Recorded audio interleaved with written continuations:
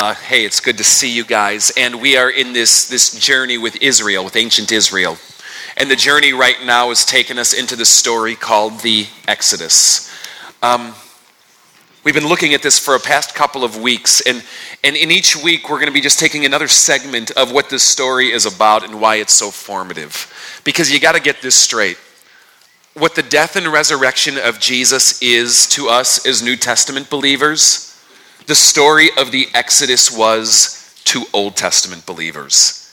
It is that significant and foundational, which means it was that significant and foundational to Jesus too. And a little bit later today, we'll get to some things about how his own mission is rooted in this story. Now, for the uninitiated here, the story of the Exodus is a story of God seeing his people suffering. It's about a God who notices suffering, and he sees his people in suffering in Egypt. And he comes down and he delivers them out of Egypt with all kinds of miracles and signs and wonders and acts of power. And he brings them out of Egypt. He brings them through a sea. He brings them through a desert. And he brings them to a promised land. Now, if you're looking in a Bible, the story of the Exodus begins in Exodus, but it doesn't end there. The story of the Exodus begins in Exodus, but it stretches all the way to the beginning chapters of actually Joshua, about 5 books later on. And the bulk of this story, at least when you count it like words on a page, is spent in one specific place. And that place is the wilderness. So to visualize this, let me just show you the map again. God brings Israel out of here, a place that is green and good, and he brings them here to another place that is green and good. But to get from here to here, you have to cross through this place here, which is not green and is not good. This is the wilderness. And when you come to the story of the Exodus and you actually look at it in terms of words on a page, the bulk of the story takes place in this place, right here. And that's what we're going to talk about today. The desert, the wilderness, the deserts and wildernesses of life. Now, this place was not just something to get through. For God, it had a purpose. Now, for Israel, don't get me wrong, it was just a place to get through, and get through as quickly as we possibly can. But for God, it had a different purpose. And here's how I'd like you to think about the desert today. Desert, wilderness, they're synonymous, okay? Here's how I'd like you to think about the desert today. Think about it like boot camp. The desert is a spiritual boot camp. Okay, what's boot camp? Anyone been to boot camp? Okay, wow. Lucky for the rest of us, right? I haven't either. But as I've read about it, as I've talked to people, family members, friends who have military, other people, boot camp is described to me like this. A, not a fun place, right? But B, a place with a purpose. I mean, is it just some drill sergeants looking to torture people and get their kicks for 9 to 12 weeks? Well, maybe once in a while, but more fundamentally, what is its purpose? Well, the purpose of boot camp is to take people from all different kinds of walks in life, coming with their own physical weaknesses, their own behavioral weaknesses, and it is to break them down in order to build them back up, in order to be the kind of soldier that they are going to need to be when the missions start happening. From what I'm told, boot camp is harsh. It's strict. It's very letter of the law.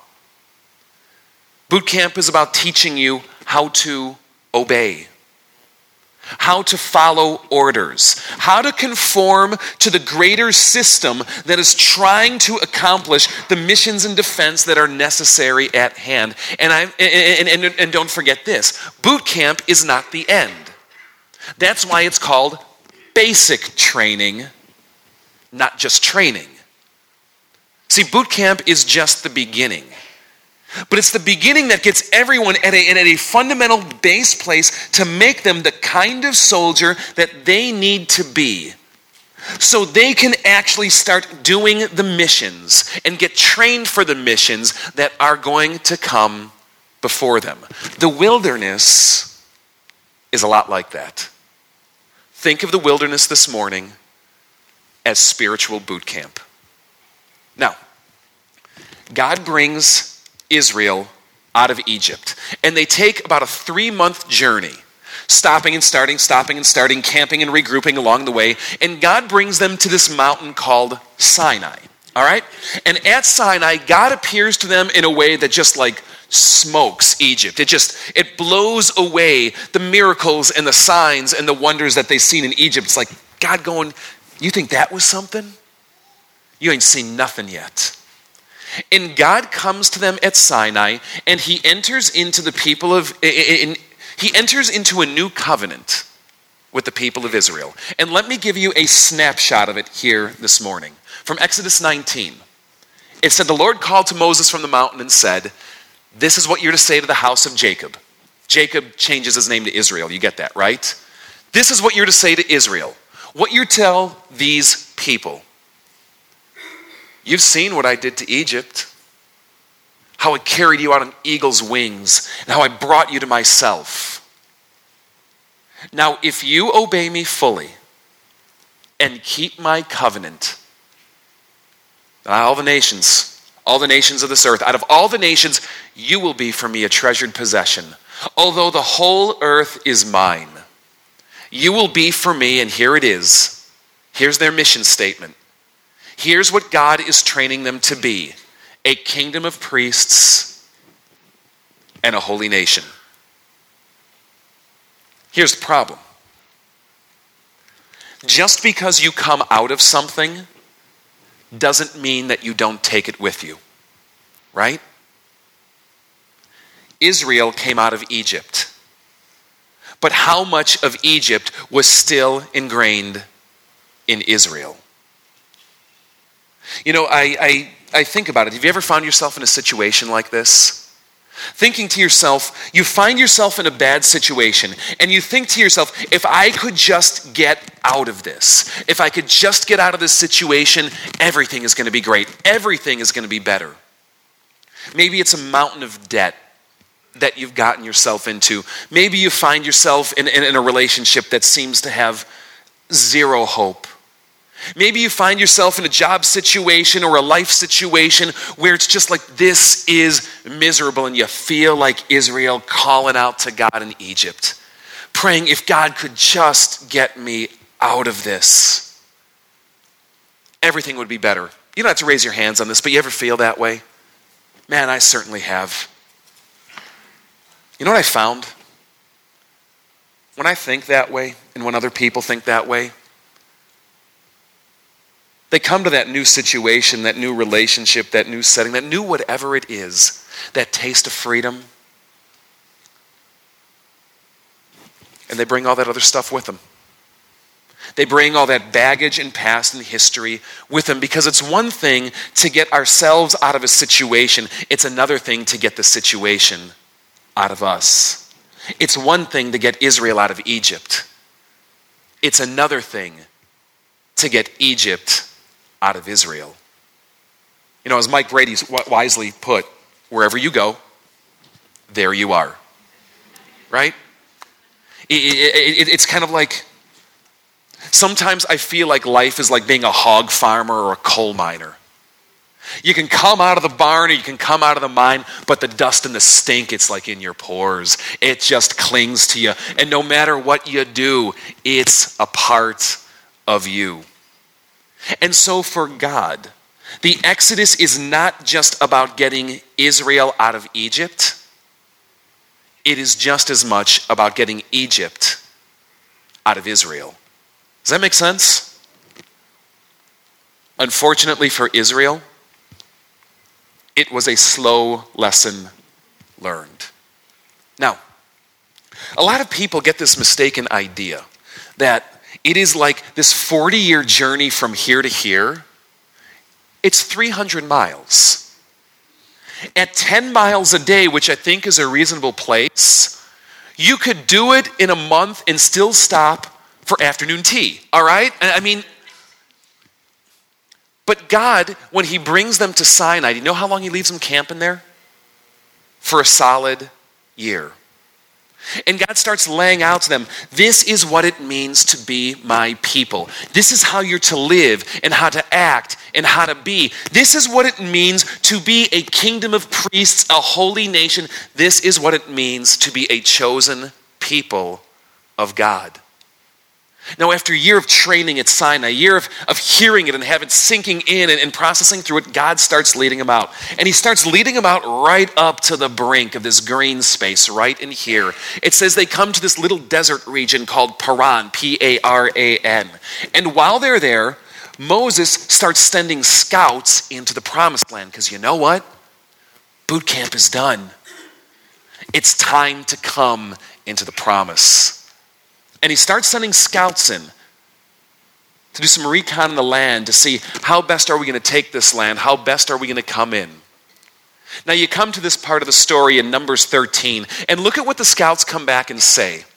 They say this. There we go.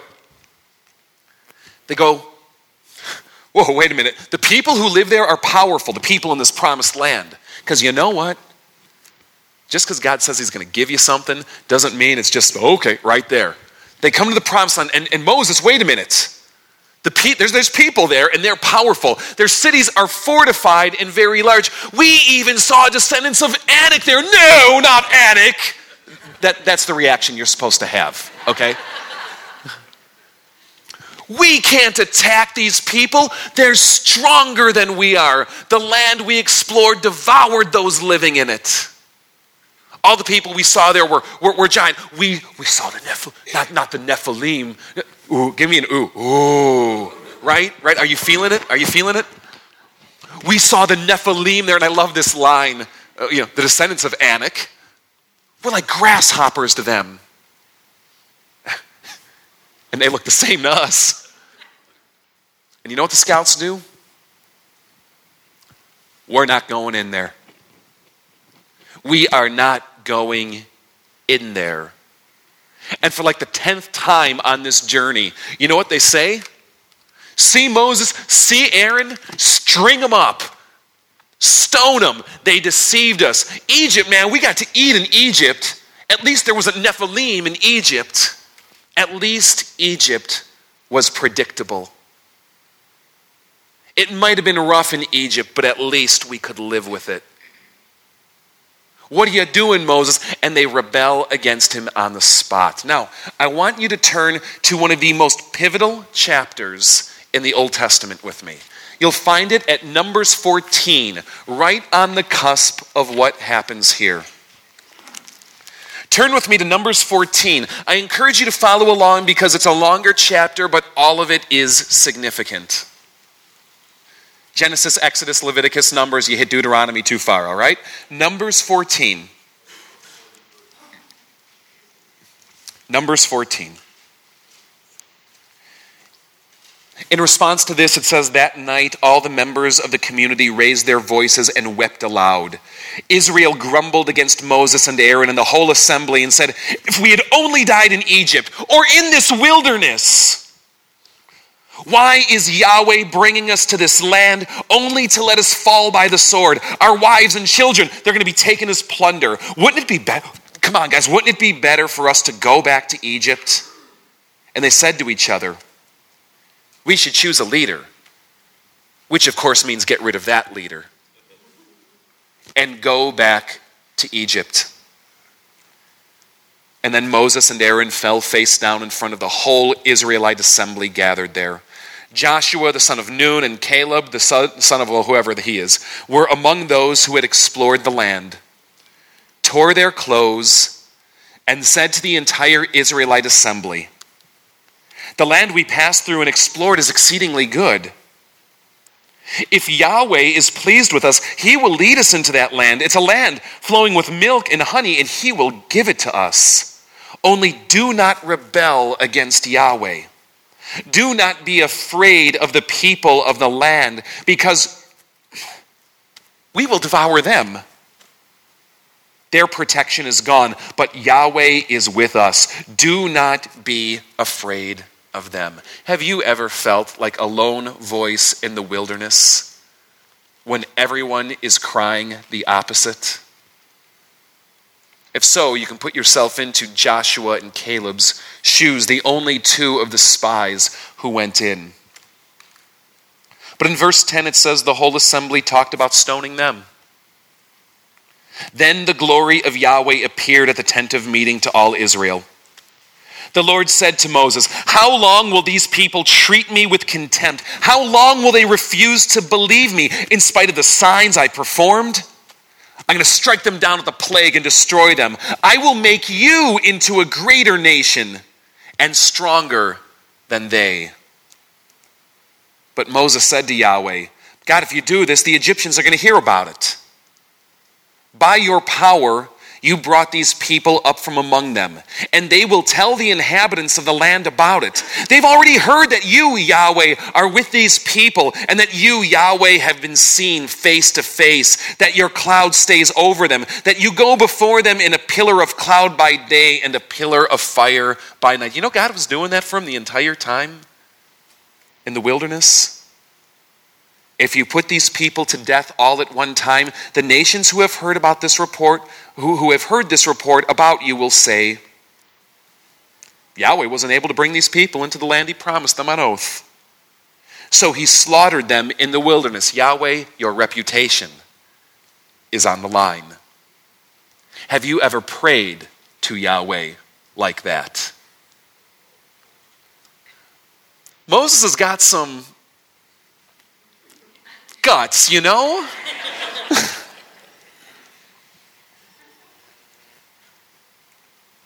17. Now may the Lord's strength be displayed just as you have declared. Yahweh is slow to anger, abounding in love, and forgiving sin and rebellion. Yet he doesn't leave the guilty unpunished. He punishes the children for the sins of the parents to the third and fourth generation. In accordance with your great love, forgive the sin of these people, just as you have pardoned them from the time they left Egypt into now. So Yahweh replied, "Okay, I have forgiven them as you have asked. Nevertheless, as surely as I live, and as surely as the glory of Yahweh fills the whole earth, not one of those who saw my glory and the signs I performed in Egypt and in the wilderness, but who disobeyed me and tested me 10 times. How many plagues in Egypt? Who tested me 10 times, not one of them will ever see the land I promised on oath to their ancestors. No one who has treated me with contempt will ever see it. But because my servant Caleb has a different spirit and followed me wholeheartedly, I'll bring him into the desert, or into the land he went into, and his descendants will inherit it. Since the Amalekites and Canaanites are living in the valleys, turn back tomorrow and set out toward the desert along the route to the Red Sea." The Lord said to Moses and Aaron, "How long will this wicked community grumble against me? I have heard the complaints. So tell them, as surely as I live, I will do to you the very thing I have heard you say. You asked for it, I'll give it. Stay in the desert. In this wilderness, your bodies will fall. Every one of you who's 20 years old and more, who was counted in the census and who has grumbled against me. Not one of you will enter the land I swore with uplifted hand to make your home except Caleb and Joshua. As for your children that you said that would be taken as plunder, I will bring them in to enjoy the land that you have rejected. But your bodies will fall in this wilderness. Your children will be shepherds here for 40 years, suffering for your unfaithfulness, until the last of your bodies lies in the wilderness. For 40 years, 1 year for each of the 40 days you explored the land, you will suffer for your sins and know what it is to have me against you." It's moments like that that you wish you explored the land for a week. I, Yahweh, have spoken. And I will surely do these things to this whole wicked community which is banded together against me. They will meet their end in this wilderness. Here they will die. You know what it reminds me of? It reminds me of a parent with a 14-year-old kid who from the time of his 14th birthday is obsessed with the freedom of driving. And from the time he hits 14, hey, Dad, can I drive? Hey, Mom, can I try the car? Hey, Mom, it's no big deal. Hey, let's go to the parking lot. No, you're not 15 yet. And he waits, and he complains, and he waits, and he complains, and he complains, and he complains, and he complains. 15 comes around, he gets his permit. They finally let him taste what it feels like to drive. Hey, Dad, can this car be mine? Can you get me a car? I'm going to be 16 in 363 days. Can you buy me a car for my birthday? You better buy me a car for my birthday. If you loved me, you'd buy me a car for my birthday. I'm not doing chores anymore until you buy me a car for my birthday. I know it's 363 away, but I can drive. I've got a permit. I'm good. Right? We've been there. Yeah? Maybe the situation is different. You ever been around people like that? You ever want to drive them to the middle of the desert too and drop them off? And imagine what it's like for that dad to actually say, you know what, he doesn't know it, but on 16, I'm buying him a car. I'm buying him a car unlike any other thing. It's going to be with an Italian name, you know? Ferrari, Maserati, it's going to have some kind of E at the end. It's going to be cherry red. And he's got a plan. There's going to be a bow. It's going to be sitting out there until a week before the birthday. And the son sneaks out. He steals the keys because he knows he can drive. And he takes Mom and Dad's car out for a joyride. And he gets caught. And you know what the wilderness experience is like? It's like that dad saying, you know what? I'm still buying the car. But it's going to sit there in the driveway every day for 40 years with a big red bow on top. So that every morning when you go to catch the bus for school, you see what you have missed. Because sometimes you just have to do boot camp over and over and over again. It's not a case that God didn't forgive them. He did. He said so. But you know, a passage like this should give each of us warning. Because even though God is gracious and God forgives, it is a catastrophic mistake to think that there is no such thing as consequence for sin. See, God's primary job for Israel was not to make them happy. It was to make them holy.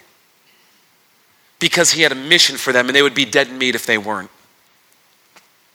God had a job to do, and it was to make Israel holy. And if that meant having to stay in the wilderness to do boot camp again and again and again, God was going to do it. Because that's how much Israel meant to him. Now, those of you here, I know that you have your deserts too.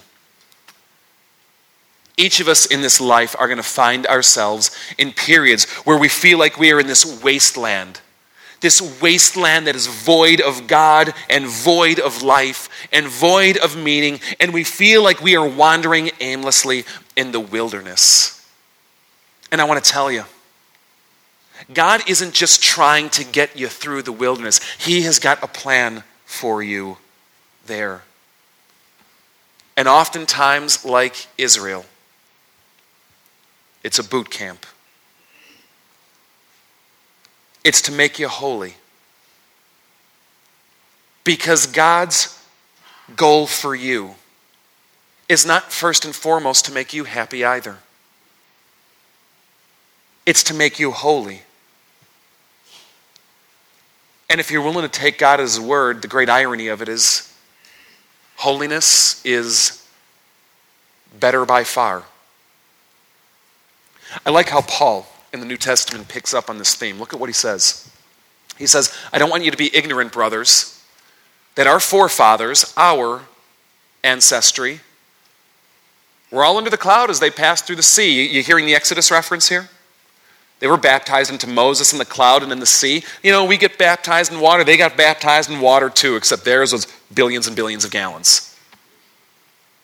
And they all communed like we commune. They ate spiritual food and drink. We call it communion. They called it manna. And you know what? That manna was Christ. But God wasn't pleased with most of them. And they got numbered 14'd. Right?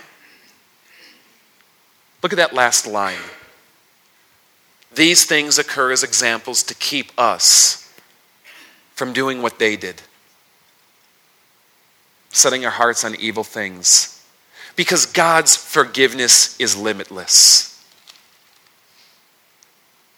But the reality is there's still consequence oftentimes for sin. And it's in those consequences that sometimes we have to face who we've become. The Egypt that still resides in here. As God seeks to train and hone and develop. And ironically, as much as it should give warning, it should give you hope. You know why? Because it means that God doesn't quit. It means that God doesn't quit on you. You know, it was in the wilderness that God dwelt with his people in a way unlike anything else they ever experienced. It was in the wilderness that he showed himself at Sinai. It was in the wilderness that he spoke more words to them than Jesus. It was in the wilderness that he came down from a mountain to live in a tent. When does God live in a tent? But he did. He went slumming it with Israel. He went to live in the desert too, right there in the midst of them. And it was in the desert that he guided them, directed them, protected them, revealed himself to them, provided for them, and showed them the character of who he was, and showed them the character of what they were called to be. God comes into the desert. Which leads us to Jesus. Because you might remember also in the New Testament a story about deserts with him. After the spiritual high point where Jesus is baptized, it says God cast him into the desert. He didn't just wander out there. God threw him into the desert because it was boot camp time. And he was out there for how long? Seeing it? Being tempted just like Israel was. And he was with the wild animals. And angels attended him. Because God goes into the desert, but where we fail, he does not. Where we collapse, he thrives. And you know what God does, guys? He comes into the desert and reverses it. He turns it on its head and makes it a dwelling place of the presence of God unlike anything. Are you in a desert today? I got news for you. God's in that desert too. And so in closing, maybe I should just read these words from Hebrews that we heard earlier one more time. So as the Holy Spirit says, today if you hear his voice, do not harden your hearts as you did in the rebellion during the time of testing in the wilderness. Maybe you're in a desert now. If not, I can all but guarantee you other deserts will come. Rather than curse God and grumble, I encourage you to something. Let God hone you out there. Let him mold you and form you and come to you. And instead of seeing it as a spiritual wasteland, see it as an amazing place of the presence of God, doing incredible things that would never come to pass without it.